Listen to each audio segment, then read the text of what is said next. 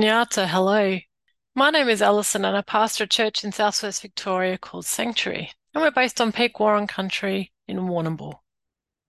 Today I'm looking at Romans with a focus on chapter 6, but with allusions to other parts of the letter, particularly chapters 1, 8, 12, and 13. So I'll leave you to read that. I'll also quote extensively from Wendell Berry's poem, Manifesto, the Mad Farmer Liberation Front. And it's with Berry's words that I'll open. Love the quick profit, the annual raise, vacation with pay. Want more of everything ready-made. Be afraid to know your neighbours and to die. With these few words, the poet Wendell Berry describes a way of life that we have been trained to desire. Paid work with upward mobility and holiday pay and even long service leave for the lucky ones. Ready-made clothes and meals, entertainment, erotica. Constant turnover of cheap goods. Streaming services, binge watching, porn on demand, social media. Single-family homes and neighbourhoods built for privacy. Independent car travel. Suburban sprawl. And what are the consequences of this way of life? Around us, we are seeing record rates of loneliness.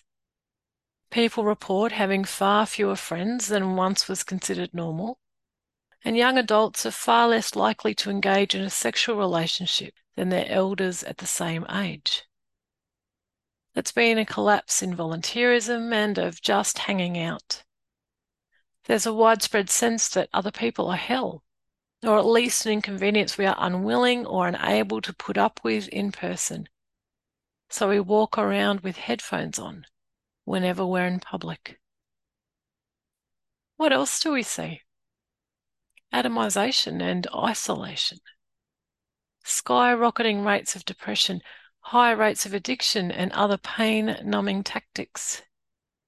As Berry so succinctly puts it, be afraid to know your neighbours and to die. Every context has its own ways of sin and death. It might be the buying and selling of human bodies in the slave trade, or the slaughter of human bodies in war, or the negation of female, intersex and trans bodies in the patriarchy. It might be the environmental destruction wrought by 1st century Roman invasion or 18th century Anglo-French wars or 19th century colonisation, or the ongoing devastation that a Western way of life demands.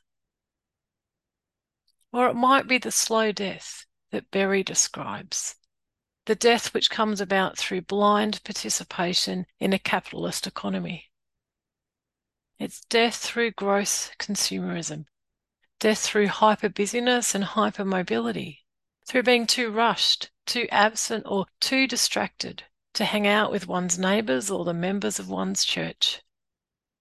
It's death through social atomization and loneliness, and through lack of real connection or community in our lives. The people of 1st century Rome were very familiar with ways of sin and death. It was a brutal, rapacious society, governed by brutal and rapacious men. Power resided first in the male head of household, and then up through various male patrons to the ultimate power, the emperor. Those lower in the social hierarchy constantly sought favour with those a little higher, even as they were frequently shamed and treated with contempt. As for the lowest of the low, women and children and slaves, they had no bodily autonomy. Their bodies could be bought, sold, and used in any way at any time by their masters. A long period of invasion and war had seen the slaughter and the displacement and enslavement of millions of people and had devastating effects on the land. And yet Rome proclaimed its greatness. The emperor was a self-declared son of God who claimed to bring peace, justice, and liberation wherever his armies went. Whenever Rome colonized a new region, Glad tidings, good news, gospel were proclaimed. Even as women were raped, villages razed, captives funneled into slavery, and whole societies torn apart. It's into this context that the Apostle Paul writes a letter to the Christians in Rome. Generations of translations have tried to depoliticize the text, turning it into a treatise on personal morality, but it's not. Paul is taking the language and symbols of empire and deliberately subverting them. We see this in the opening lines of the letter, where he introduces himself as a slave not of the emperor, but of Jesus Christ. He says that Jesus, not Augustus, is God's son. He proclaims the gospel not of Rome, but of God, and he declares that peace, justice, and liberation come not through the military, but through Christ. He then invites readers to read between the lines as he describes the violent sexual excesses of the emperor, the injustice of Rome, and the imperative of justice in the life of faith. Perhaps you haven't previously thought of Romans as a text about justice, but the word commonly translated as righteousness is quite simply justice, and the word wickedness, injustice, and we are made just by faith. So Paul sets the groundwork and then invites readers into a new citizenship and a new way of being in the world, which subverts empire, challenges loyalties, and dances to the beat of a different drum.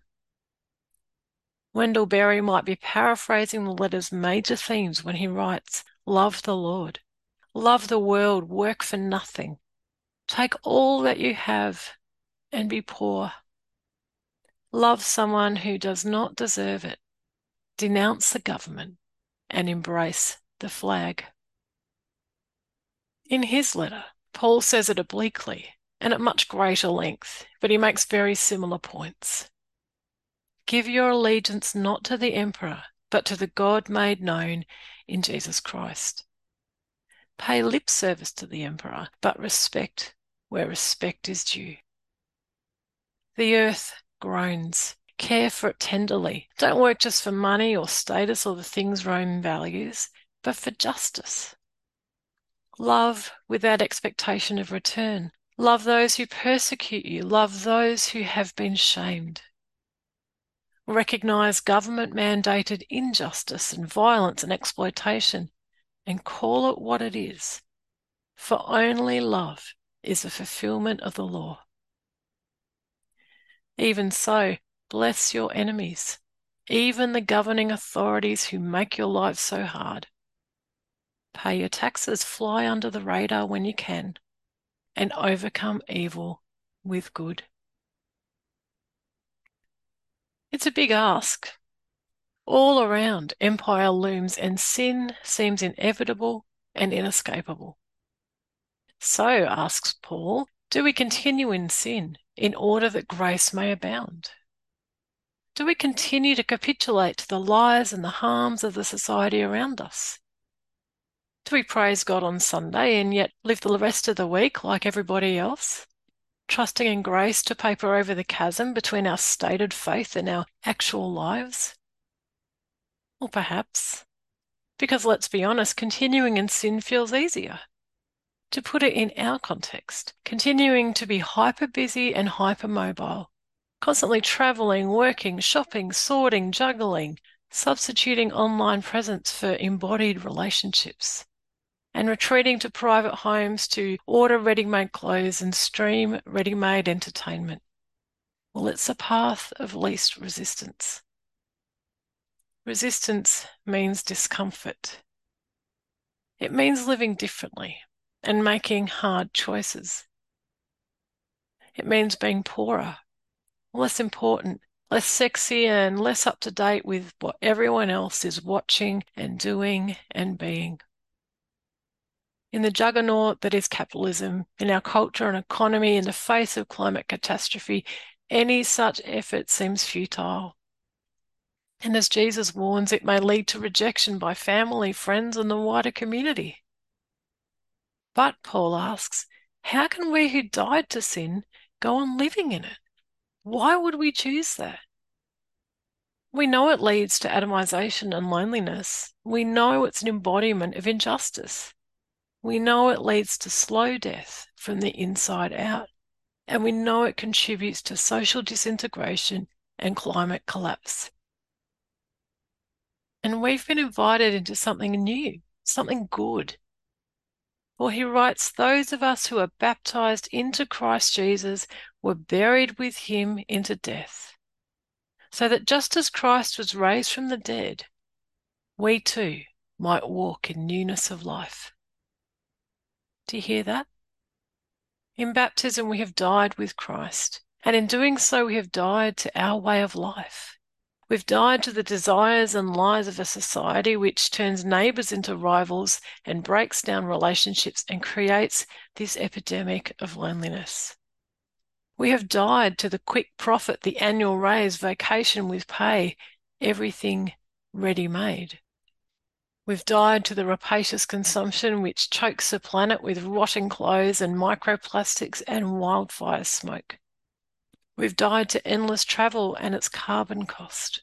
We've died to hyper-busyness and all that prevents us from knowing and loving our neighbour. Indeed, we have died to everything that destroys right relations between God and people and land. And by God's grace, we've been raised into newness of life. A life that's no longer enslaved to sin and which no longer fears neighbour or death. Instead, we've been raised to a life shaped by justice and joy, a life that is infinitely enriched by good relationships with God, with one another, with our neighbours, and with the land. When we try to go it alone, as indeed our society suggests we should, the forces of sin and death are too powerful to resist. But when we are united in Christ, we are not alone, and death has no dominion over us. We have Christ, we have one another, and when we present ourselves to God as instruments of justice, then by God's grace, sin will not prevail. Of course, how to do this, how to embody this, how to live into this newness will always be a work in progress. But Wendell Berry offers some pointers. Ask the questions that have no answers. Invest in the millennium. Plant sequoias. Say that your main crop is the forest that you did not plant, that you will not live to harvest. Expect the end of the world. Laugh. Laughter is immeasurable. Be joyful, though you have considered all the facts. And because Romans is written to a community of people who are united in Christ, very prosaically, I would add, take seriously the sanctuary commitment, for it sets out practices of gathering, welcoming, sharing, justice-seeking, peacemaking, and creation care. And these are all communal practices which counter the sins and sorrows of our age. My friends, with Christ we died to sin, so that we might walk in newness of life. So when all seems dead and the norms of this world threaten to overwhelm, join with others and choose life. Be brave, be vulnerable, trust God. Slow down, love one another. Seek justice, try things, hang out. And don't worry about getting it all right. In Berry's words, be like the fox, who makes more tracks than necessary, some in the wrong direction. Practice resurrection. In all things indeed, walk in newness of life and practice resurrection. In the name of our risen Lord, Jesus Christ. Amen. There's always more to read on our website, that's sanctuarybaptist.org. And this week you'll find a reflection on the concept of balance, as you find in 2 Corinthians. Sanctuary is funded entirely by members and supporters, and if you'd like to support this work, you can make a donation via PayPal, And you'll find the details for this on the website. And to those who already support us financially, thank you so much. And if you can't, please don't. Just keep listening and receiving the good news. This reflection was prepared on the lands of the Peak-Warring people of the Eastern Maar Nation, a land taken by force and never ceded. This week, a cold snap, with heavy rain and much hail clattering on our old tin roof. The peace of the land, the waterways and skyways be with us all. Amen.